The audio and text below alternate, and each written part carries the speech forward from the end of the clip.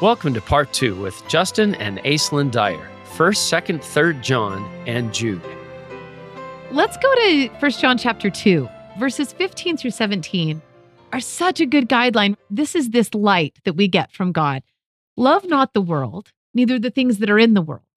If any man love the world, the love of the Father is not in him. For all that is in the world, the lust of the flesh and the lust of the eyes and the pride of life, is not of the Father, but is of the world.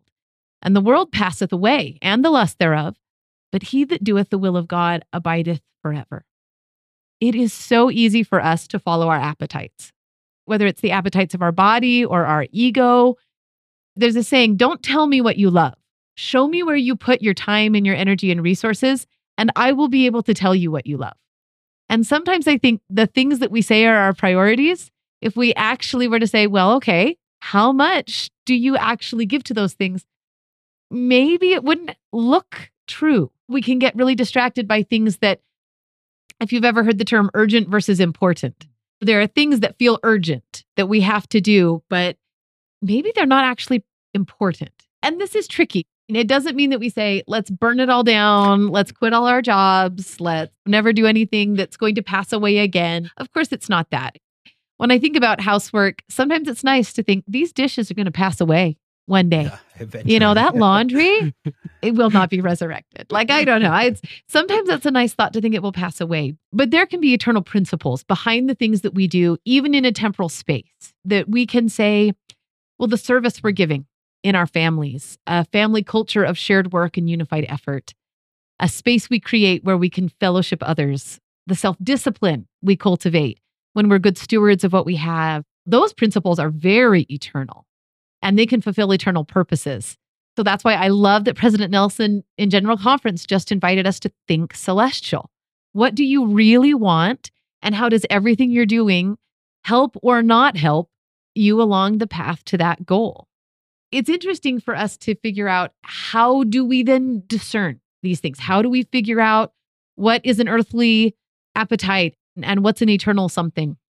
So verse 20 is really interesting. It says, but ye have an unction from the Holy One, and ye know all things.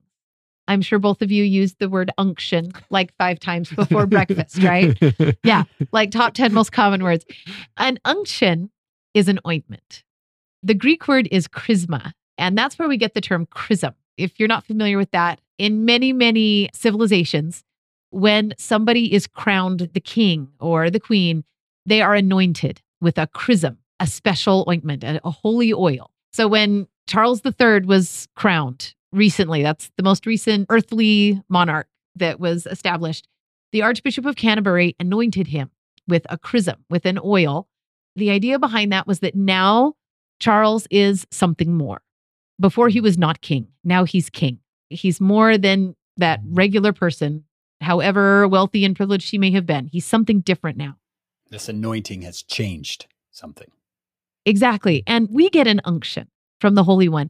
And through that unction, that anointing, we have the ability to know all things. So if we move on to verse 25, it says, and this is the promise that he hath promised us, even eternal life.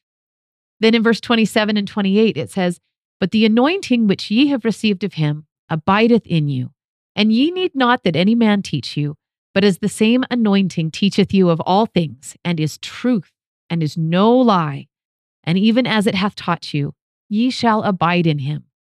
Now, little children, abide in him, that when he shall appear, we may have confidence, and not be ashamed before him at his coming. That language just hollers covenant to me.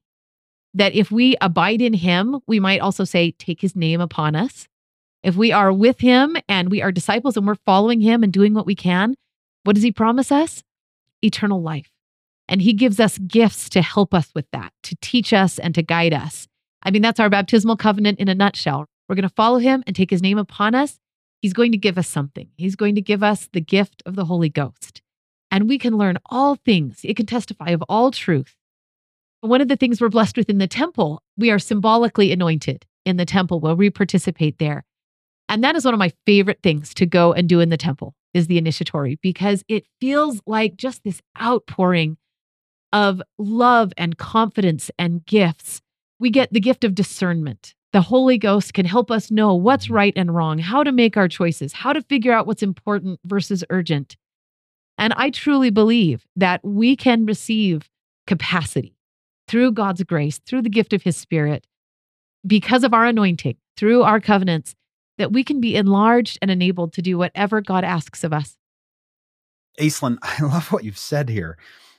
Help me understand when you talk about the temple anointing and how powerful I feel, how my enthusiasm for being a saint is just at its peak. And then I come back into parenting and to dealing with life and people. And I don't want to listen to the message of 1 John and just feel lousy about myself. I don't want any listeners at home thinking, well, now I've just learned what a terrible parent I am. I've also learned that I'm not really in the light because I'm stumbling with a relationship. How do we overcome that feeling of, okay, here's the ideal, here's what we're after, and here's where we are. And it's okay that those are two different things, and we can stretch a little bit. I can think of a listener at home who's thinking, man, if I would have known these things when I was parenting, it almost can be shame that comes on a parent thinking, I'm so lousy. I wish I would have known. I relate to that. Maybe my kids would disagree, but I think my biggest flaw as a parent is I'm somebody with a big temper. That's a part of my natural man that I have struggled with my entire life. And we all know it. You know what is extraordinary though? That's something that I have grappled with, and I have known that that was a part of me that was potentially dangerous to the people I loved most. I have done the self-flagellation. I have done the, I'm so terrible. Why do I do this? That'll stop me. No, it just gets me in a darker and darker place. What's fascinating though, when the children and youth program was first introduced and they started encouraging us to scaffold our people in our stewardship to make goals, I realized that if I wanted to encourage my kids to make goals and make themselves available so that we could support them, that I should probably model that. So I made some goals of my own and I put them up in a public space in our home. And that took some vulnerability for me to do that. But one of the things I put on there was, I need to learn about anger. And I did the baby step, right? I said, I need to learn about this. And what was fascinating was, by me being open with the fact that I had a goal, I was actively working on something. It's amazing how it made me more thoughtful and more aware. It gave me that half a second to actually make a choice and not just react with my instinctive natural man.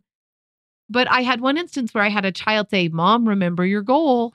And that was, and I just had to eat that one, Oh, man. What was fascinating is I did learn more about it. I've always tried to be careful about apologizing to my kids. That's actually really important to me. I have watched in our family as I apologized and as I sought to grow and to change, I have watched my children be more gentle with one another. I have watched them become more ready and willing to seek forgiveness. And looking back, it was a majorly gradual process, and I have not fully arrived. We are not deceiving ourselves about that. I still have issues, but I see progress. I can actually see progress in myself where I go, you know what? I don't get mad as often as I used to, or I don't snap as quick.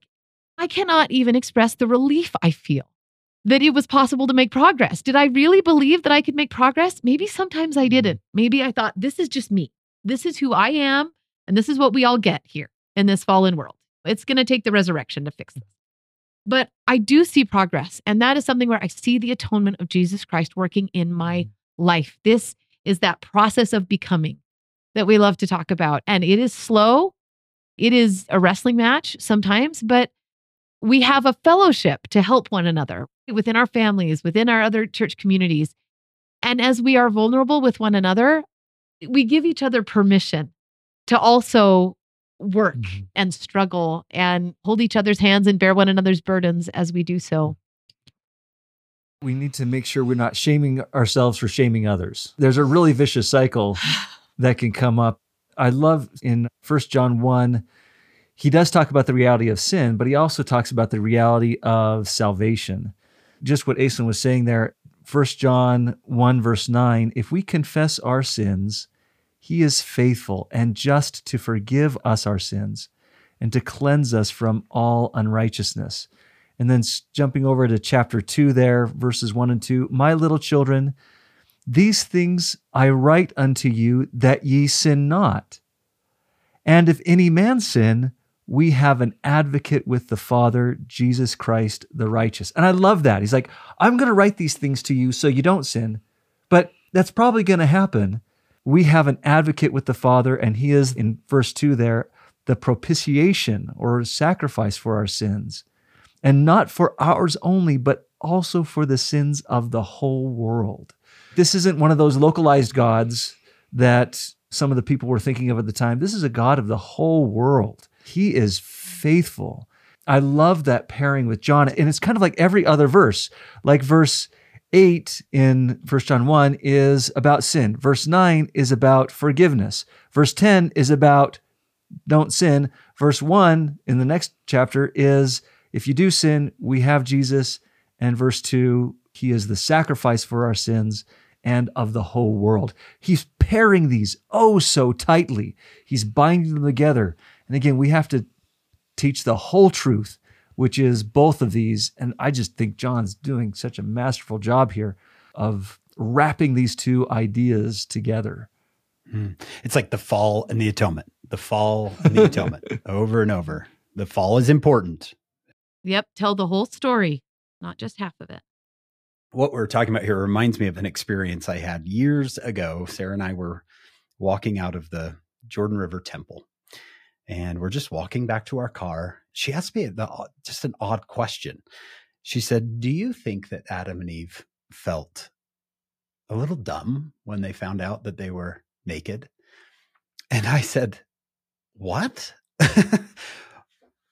And I was so confused. What? And she said, well, think about it. If you didn't know you were naked and then you found out later, oh, by the way, that whole time you were naked, don't you feel like you just look back and go, oh my goodness. Oh, I can't believe I did that. I can't believe that. I kind of laughed and I said, where are you going with this? Right? And she said, I learned something today. It's not fair to judge yesterday's mistakes with today's knowledge. Mm. When we learn something new or we get a new truth from the scriptures, I think it's dangerous for them to say, let's look back and see what would have been different had I known that thing before. What relationship could have been saved? What child could have been helped? That can be a dangerous, hurtful place to go, where if we learn something new, let's look forward to what's possible, what we can do now, because I worry about the moms and dads listening who are now maybe grandma and grandpa and who are thinking, oh, I could have been a better parent. I should have been a better parent. Why didn't I know this before? And I'm sure both of you have felt that way. I've felt that way.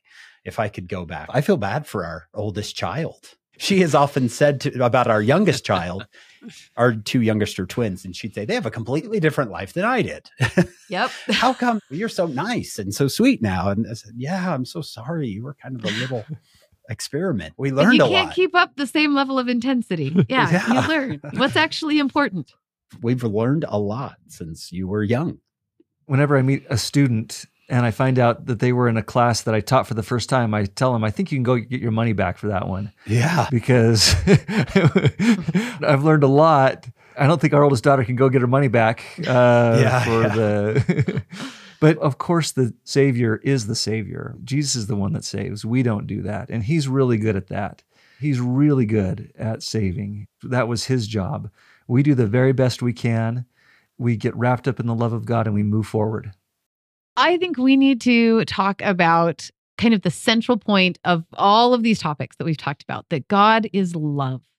That everything that we've been talking about is rooted in God's love for us, what he wants for us, and when we don't fully understand that love or when we need more of it in our lives. In 1 John chapter 4, verses 7 through 10, it says, Beloved, let us love one another, for love is of God, and everyone that loveth is born of God, and knoweth God. He that loveth not, knoweth not God, for God is love. In this was manifested the love of God toward us, because that God sent his only begotten Son into the world, that we might live through him. Herein is love, not that we loved God, but that he loved us and sent his son to be the propitiation for our sins. The thing that Elder Jeffrey R. Holland said, that the first great commandment of all eternity is to love God with all of our heart, might, mind, and strength. That's the first great commandment. But the first great truth of all eternity is that God loves us with all of his heart, might, mind, and strength. That love is the foundation stone of eternity, and it should be the foundation stone of our daily life. So as we have been talking about fellowship and about the reality of sin and the gift of a Savior, everything we look at, if we look at it with the assumption that God is loving us, it is really going to change how we see things. You know, the big questions that I've struggled with in my life, when they are seen through the lens of God's love, I don't understand everything, but I have a trust that is going to say, you know what? It's going to work out. I remember when we had been married for about 10 years, I looked at Justin one day and I said, you know, I don't get as mad at you anymore as I used to. And we laughed about that, but I realized when you do something or say something that feels insensitive, my first reaction is not to say, how dare he be so mean to me? Or he's being a jerk or whatever. Now my first assumption is, well, he must be really distracted, or he's probably pretty stressed right now, or maybe he's hangry. And I realized I now have a benign assumption of where he's coming from.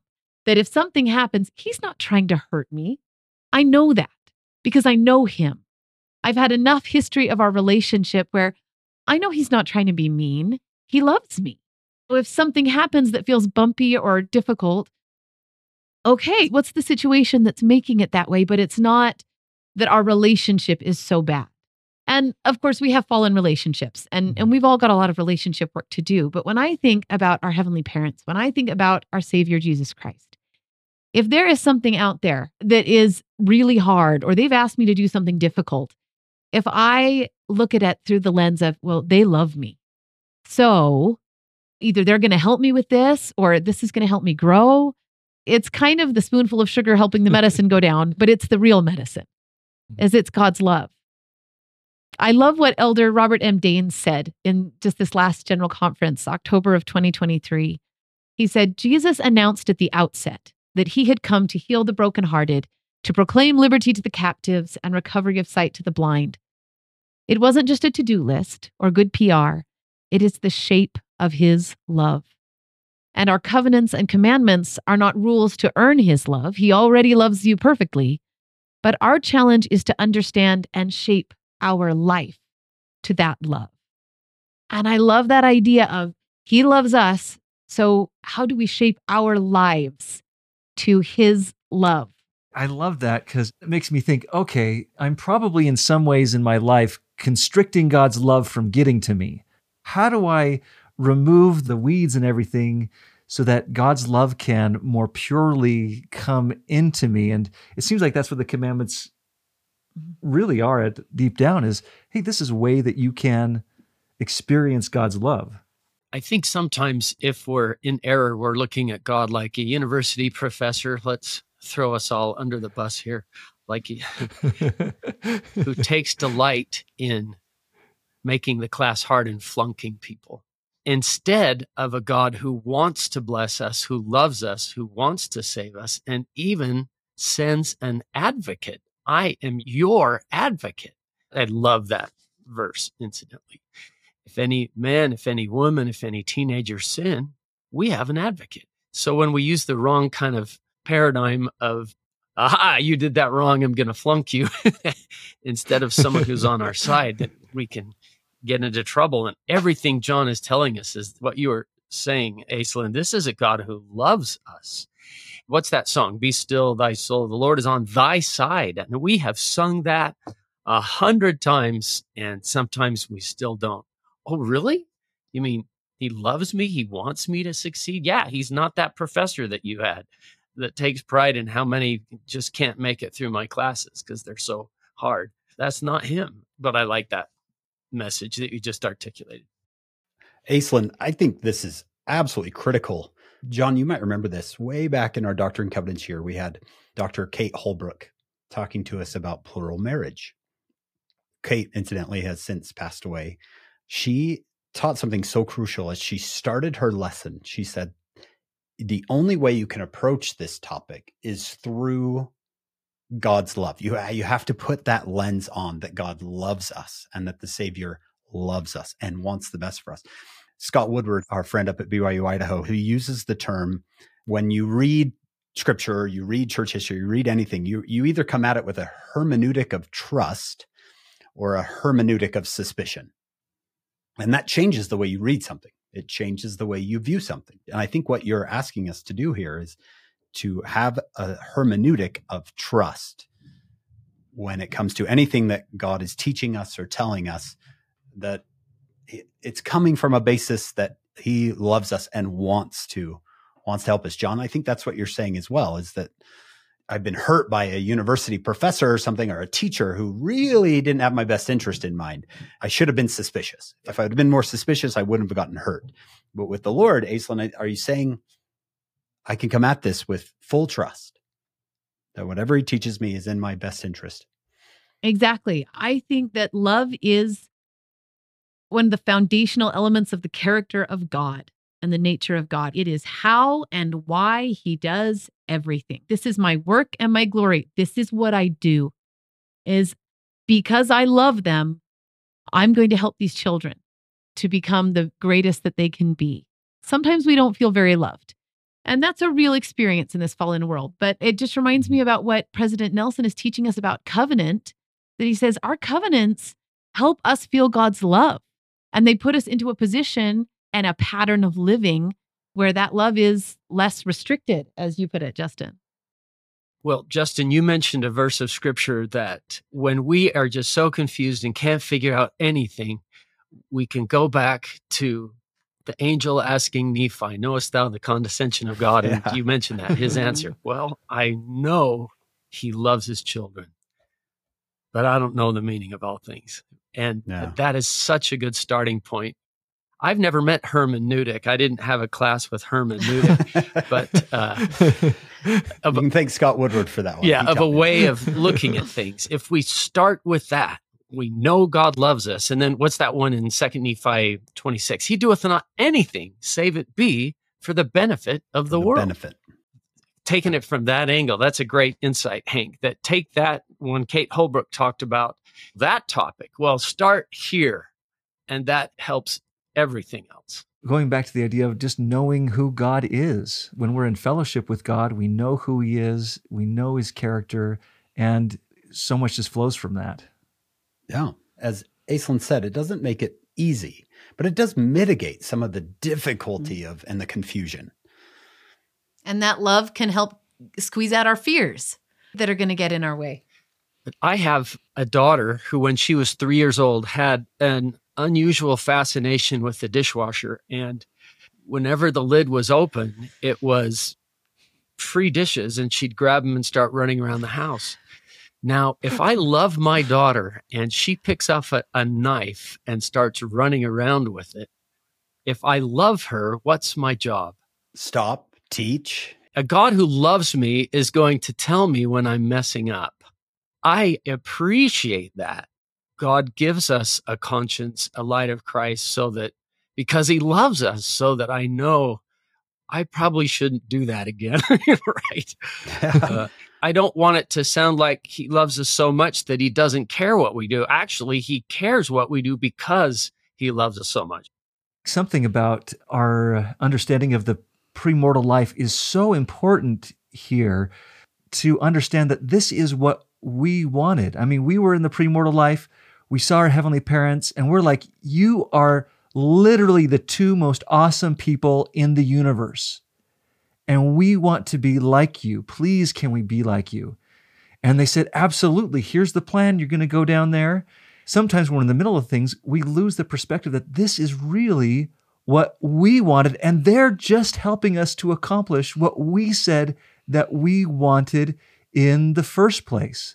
For some of my university students, they decided, yes, I want that diploma. And they get in, they're like, well, I didn't know I was going to have to do all this work.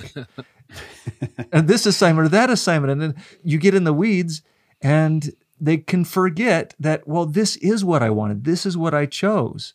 Sometimes we need that reminder as university students, as children of God. this really is what we wanted, that we asked for. All our heavenly parents are trying to do is give us exactly what we, I'm sure, begged for and rejoiced for at the thought that we could have all of this. I think that knowledge of the premortal life really helps to, at least me, open my eyes to say, oh, I wanted this. Their whole job, you think about really kind, nice parents, okay, let's help you get there. All of their love is going towards helping us to achieve what we told them we wanted. Yeah. That's fantastic. There's a phrase I heard, I can't remember who said it, that God is more interested in our growth than he is in our comfort. What would it be if your life were always comfortable? You might not grow very much. You're in a tough calling right now, Justin. I'll bet there's a lot of growth there and a lot of feeling God's love for people there. I love what Brad Wilcox said once, a God who is asking nothing of us is making nothing of us. So a God who loves us is going to ask things of us as well. And maybe he's more interested in our growth. And sometimes we don't see that in the middle of something, but we see it afterwards. And we could say, I'm glad that God helped me through that thing. We've been talking about God's love for us. And the question is, well, how do we love God? 1 John 5, 2 through 3, it seems like John's trying to help us know, how do we love him? He says, by this we know that we love the children of God, when we love God and keep his commandments. For this is the love of God, that we keep his commandments, and his commandments are not grievous. And then if you go to 2 John 1:6, he says, and this is love, that we walk after his commandments. This is the commandment, that as ye have heard from the beginning, ye should walk in it. And this goes right back to when Christ said, if ye love me, keep my commandments. How is it that we love God, and what is it that we do? Well, he's giving it to us right here. We love God by keeping his commandments. And I love how he says, guess what? These aren't grievous. Now, I will not say that they're always the most comfortable, and they can be very difficult and sometimes just absolutely heart-wrenching for us. But he says that my yoke is easy and my burden is light. Picking up Christ's burden, that's the footnote to the word grievous there. Really, when we follow the Savior, that is the light burden. We all have to carry some kind of burden in our lives. Every choice comes with some kind of burden. And he's saying, you know what? If you pick up the commandments, that's loving God. You are experiencing the light burden.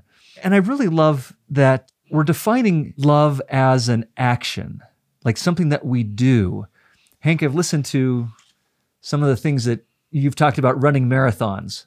When you say you run marathons, I don't think about you sitting on your couch having thoughts about marathons, good or bad. I imagine you actually out there running the marathon. And that's the same with our love for God. Loving God isn't just sitting on our couch having nice thoughts about God.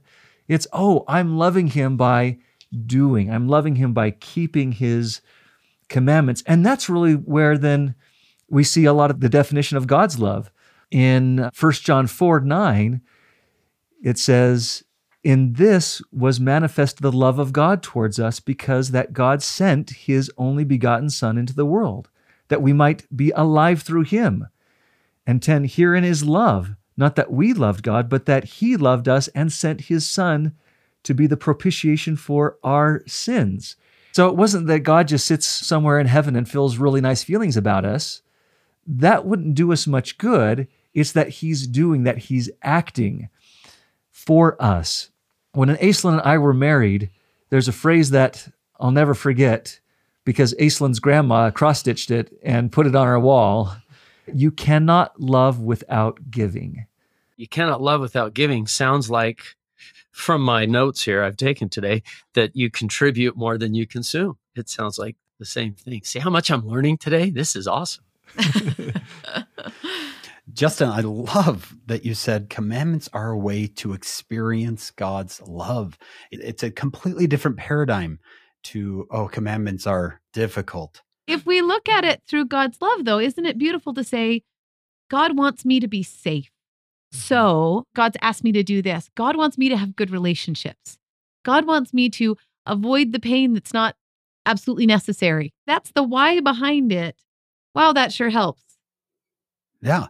I remember being young and thinking the first commandment is thou shalt not have fun, because everything that seemed fun was out of the limit. I don't remember when that changed, but it was a profound moment for me going, wait, the Lord has given me these, John, they're not fences, they're guardrails. Yeah. Didn't you give that talk years ago? No, I didn't, but Boyd K. Packer did. And he, No. I used it as a book title. President Packer said, how unfortunate is the youth who feels like the standards and commandments are a fence around love that says keep out. He said, actually, they're the guardrails on the highway to love and happiness, with guideposts along the way. It's such that's a hermeneutic right there. But a different way of looking at it is that these commandments will keep you safe, as you said, Aislin. No. Elder Christofferson, 2021. His commandments are not grievous, just the opposite. They mark the path of healing, happiness, peace, and joy. Our Father and our Redeemer have blessed us with commandments. And in obeying their commandments, we feel their perfect love more fully and more profoundly. An American pastor, I wish I could remember his name, said, real Christians do not carry their religion carries them. It is not weight, it is wings. The commandments are wings. They're not weights, they're wings. They can take you places, help you see and feel God's love. Maybe just a quick thing. When we're looking at love, there's all kinds of definitions. There's the story of a young man who has caught some fish, and he's there by the river, and he's cooking the fish and eating the fish, and an older man comes by and says, young man, why are you eating that fish? The young man says, because I love fish. And the old man says, oh, you love the fish. That's why you took it out of the water and killed it and cooked it. Don't tell me you love the fish. You love yourself. And because the fish tastes good to you, you took it out of the water and killed it and cooked it. So we have this word love that means all kinds of things. And when we really show our love for God is when we do those kinds of things that are more uncomfortable for us. Think about what the Lord said. The Lord gave his only begotten Son. It's sacrifice. Our level of love for God can really be determined by the level that we're willing to sacrifice, that Abrahamic sacrifice.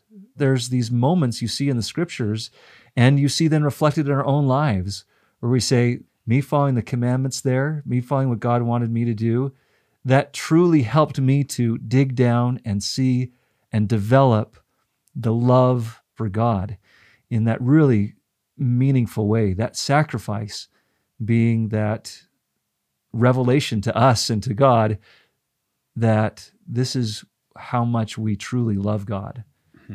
Justin, Aislin, this has been fantastic. What else do we need to see in these three epistles and Jude?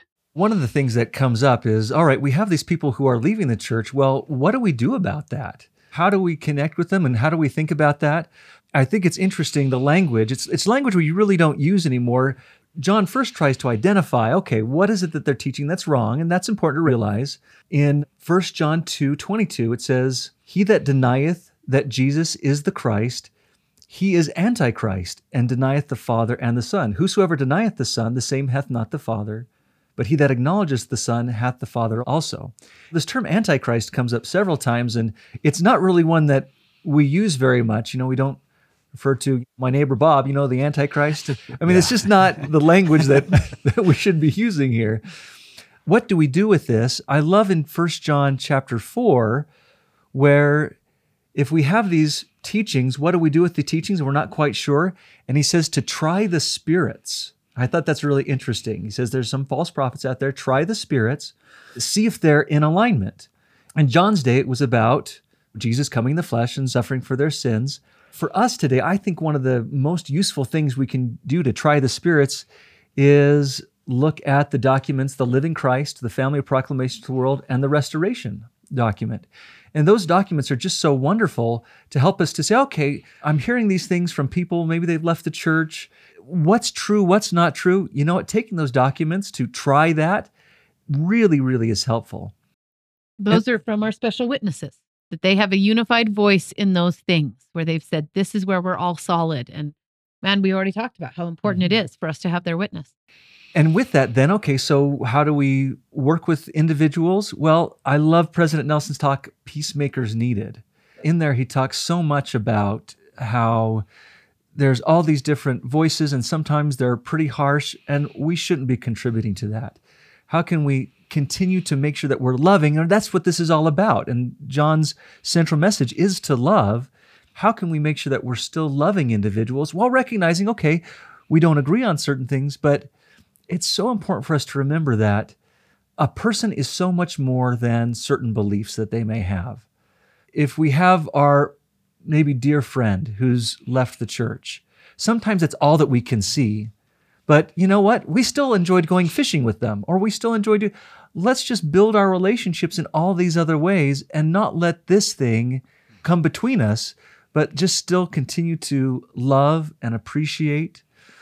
Now, I will say, sometimes we do need to probably be careful about a lot of negativity about the gospel we take into our lives. I had a friend who had adult children. One of his adult children had left the church, and every time this adult child came over, the child would just rip on the church, couldn't say anything good about the church.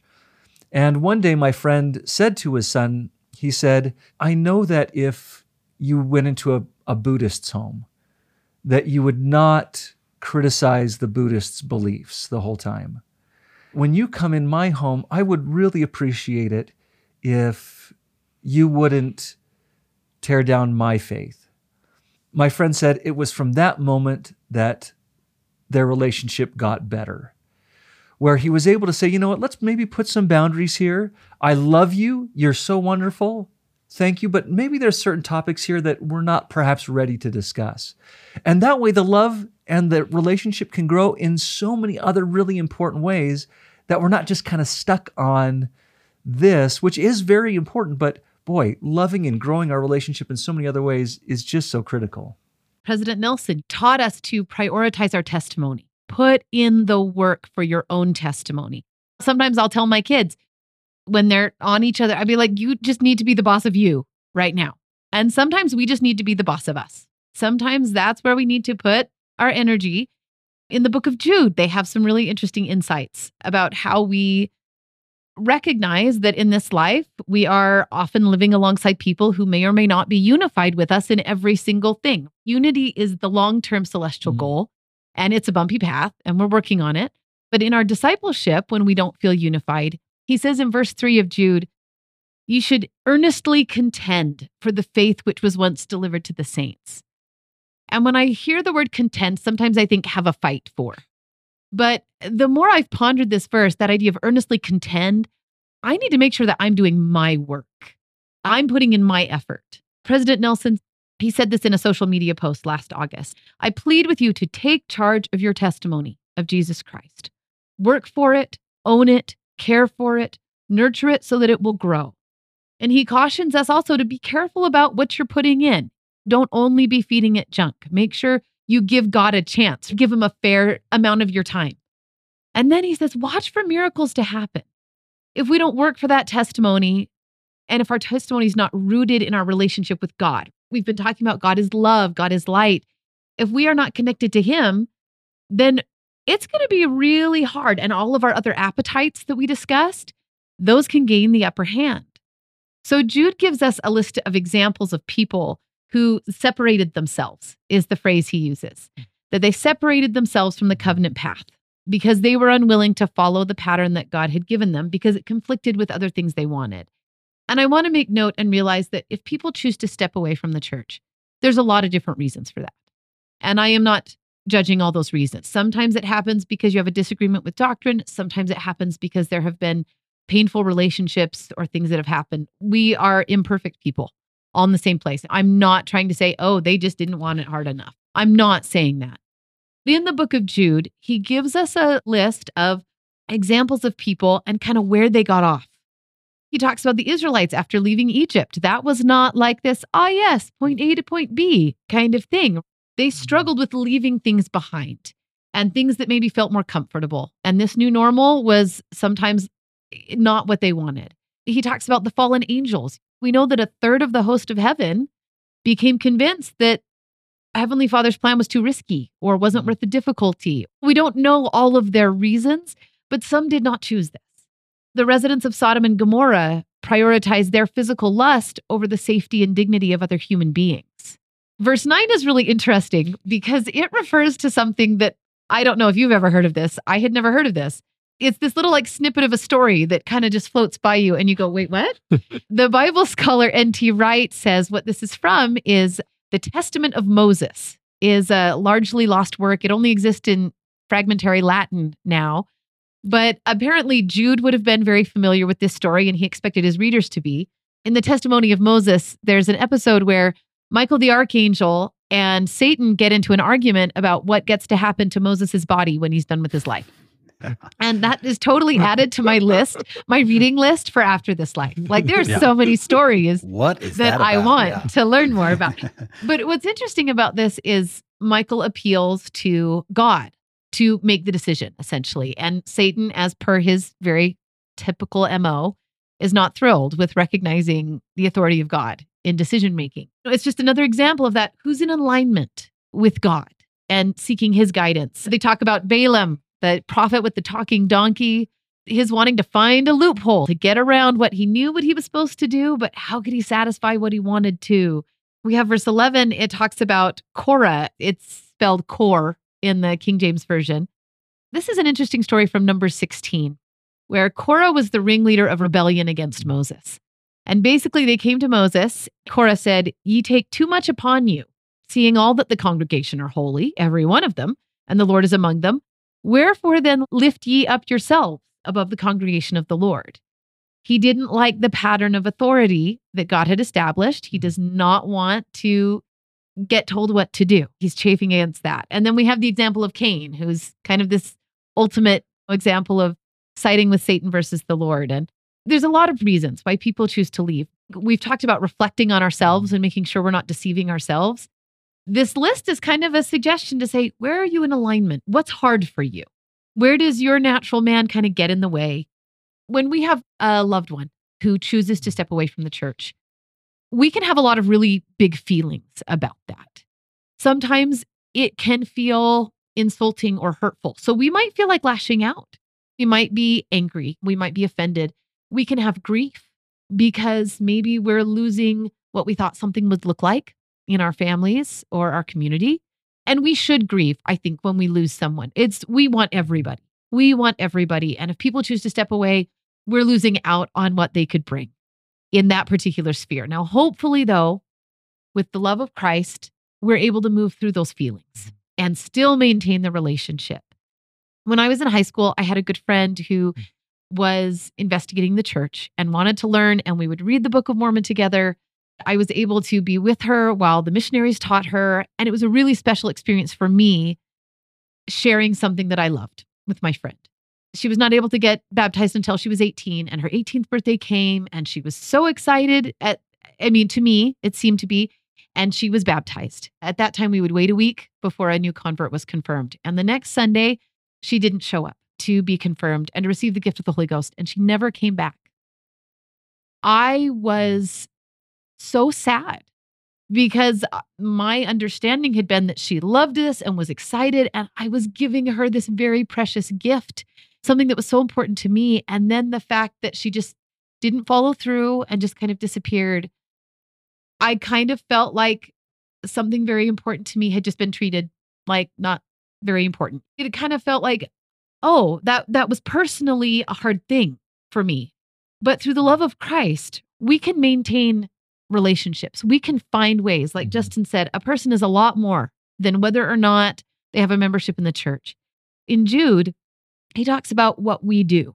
He says, "Beloved," in verse 20, "building up yourselves on your most holy faith, praying in the Holy Ghost, keep yourselves in the love of God, looking for the mercy of our Lord Jesus Christ unto eternal life." You've got to have your foundation. That makes me think about Helaman 5:12, that remember that it's upon the rock of our Redeemer that we're built. Then whatever else happens, we're solid. And then when we have that solid footing, in verse 22 of Jude, he says, "Then of some we have compassion, and that will make a difference." We're going to be able to feel this out And then in verse 23, he says, and then we might be in a position to save with fear and pull them out of the fire. We need to just be ready for those opportunities when they come. And if we don't have a relationship, we might not be close enough to be there to snatch someone out of the fire or to be any sort of positive, compassionate influence in our loved ones. And I really feel like these things can be super complicated. And it's the Holy Ghost. It's that light of God through our anointing that we can rely on to guide us through what can be really complicated things. And the Lord knows how to do it because every single one of us does things that take us out of alignment with God. We all at times separate ourselves from Him, and He loves us through it. And so He will help us do the same thing. Wonderful. Thank you, both of you, for talking about this. It's interesting that it was happening during the time of John, isn't it? You would think, oh, people leaving the faith is something, oh, that's only something in the last 20 years that we've experienced, when really it's been something that's been around the entire time. Even if you look at the history of the Latter-day Church with Kirtland apostasy, this has been around for a long time. I want to share an experience. Like you said, Aislin, these are complex. You can't generalize someone, oh, they're going to step away from the church. Here's why, because every situation is different. I have a close friend who very good Latter-day Saint, wonderful family.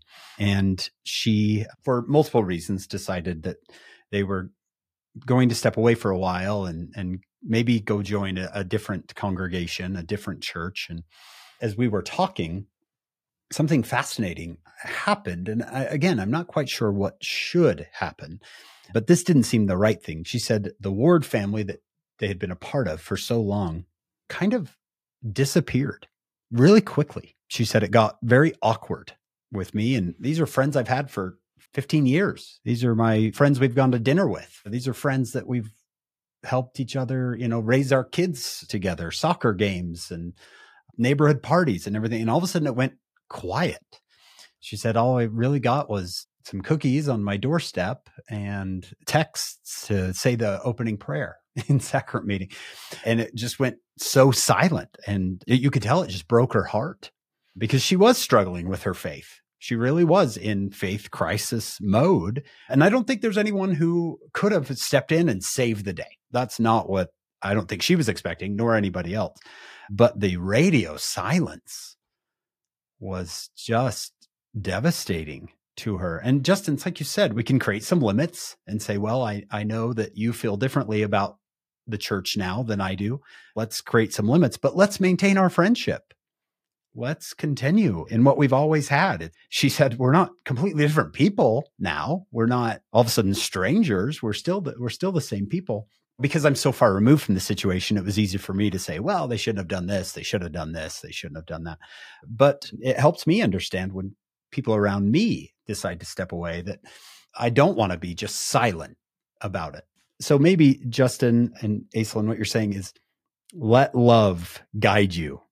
There's not exactly the right way to do this, but step forward in love with faith that the Lord can work this out. Yeah. Hank, you'd asked earlier from research, what does love look like? When we're talking about research and parenting and what's best for kids, a few things come to mind. One is what's called responsiveness. And that simply means that the parent is dialed into their child, to that particular child and to what they need and what it is that child needs to progress. So often we get in a hurry and we just kind of have knee-jerk reactions and don't really sit down and say, what is it that child needs? What is it that they're thinking about? What is it that they're feeling? And how do we respond, right? The responsiveness to what they need.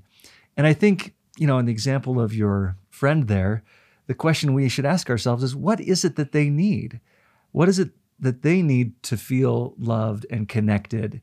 And really trying to understand those individuals. Brigham Young said that we should study our children's temperaments and parent them accordingly. He had a lot of children to study, so that's not, I don't know. But this idea that we actually look at each child, we treat them as an individual, and we give them exactly what they need. And I really do think that's what the Lord gives to us.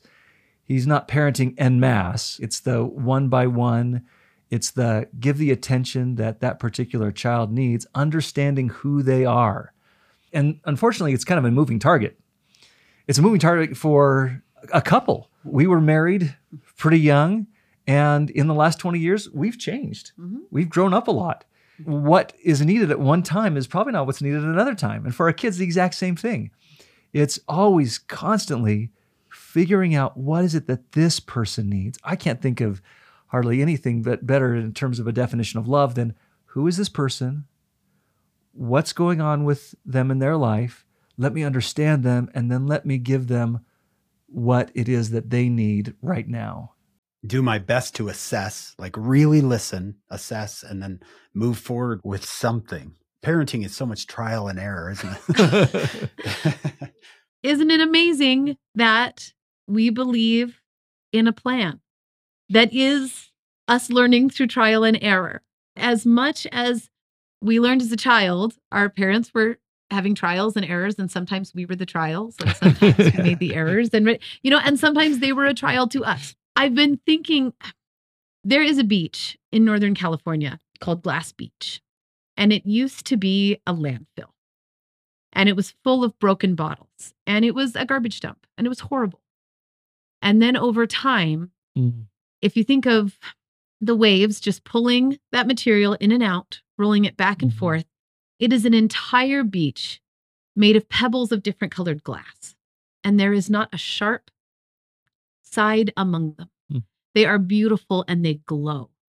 And it is an amazing thing to go to that beach and just walk on all of these beautiful green and blue and brown and clear pebbles.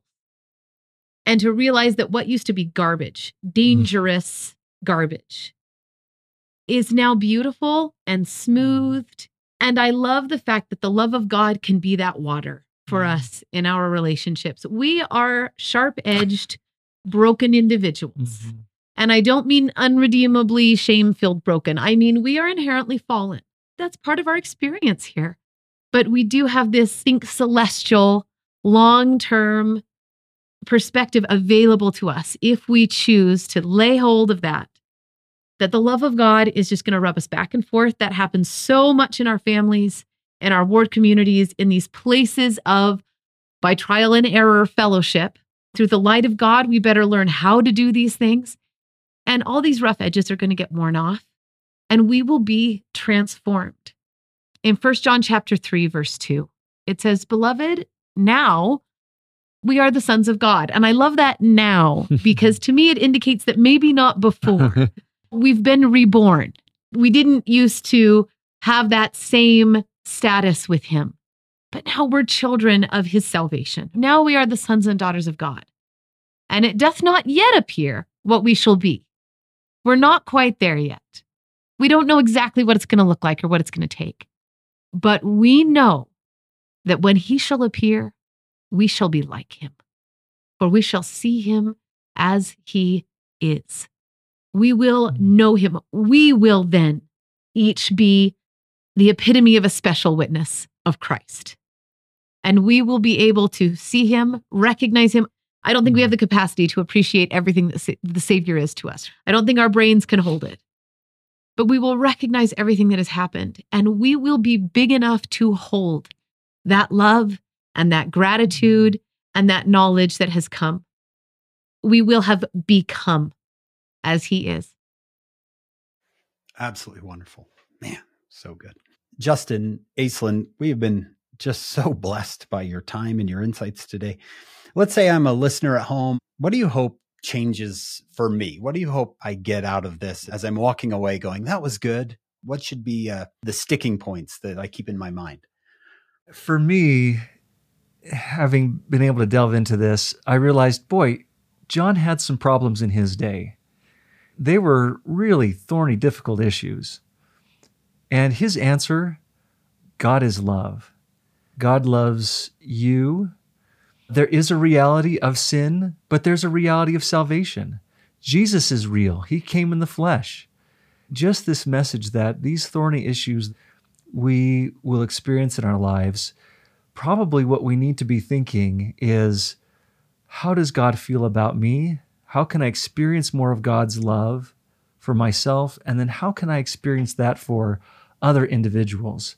Almost any problem that you face, those questions are going to help to guide you through that. And I just have that sense of this is a long game that we are playing. President Nelson has just invited us to think, where are we going? What's the goal? What was in Jesus's intercessory prayer? That we may be one with them across time, across generations and experiences. He didn't say only the rich people. He didn't say only the people who live over here.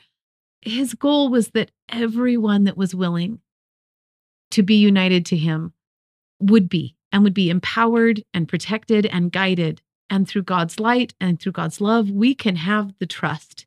We have Christ's prayers for us that one day we can be united with them and be like them. And that's what's going to grease all of the tough, rough stuff that are inevitably part of a fallen world. And I have a testimony that that is true, that his light and his love make all the difference. Fantastic. John, what a great day. Yeah, absolutely. I've got lots of notes and got work to do. I've got a checklist. Apologize to my kids tonight.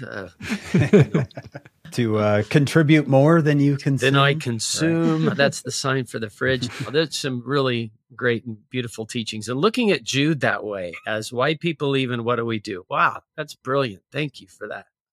Wonderful. Thank you both for being here. Thank you so much for inviting us. Wonderful. It's been a pleasure, a joy.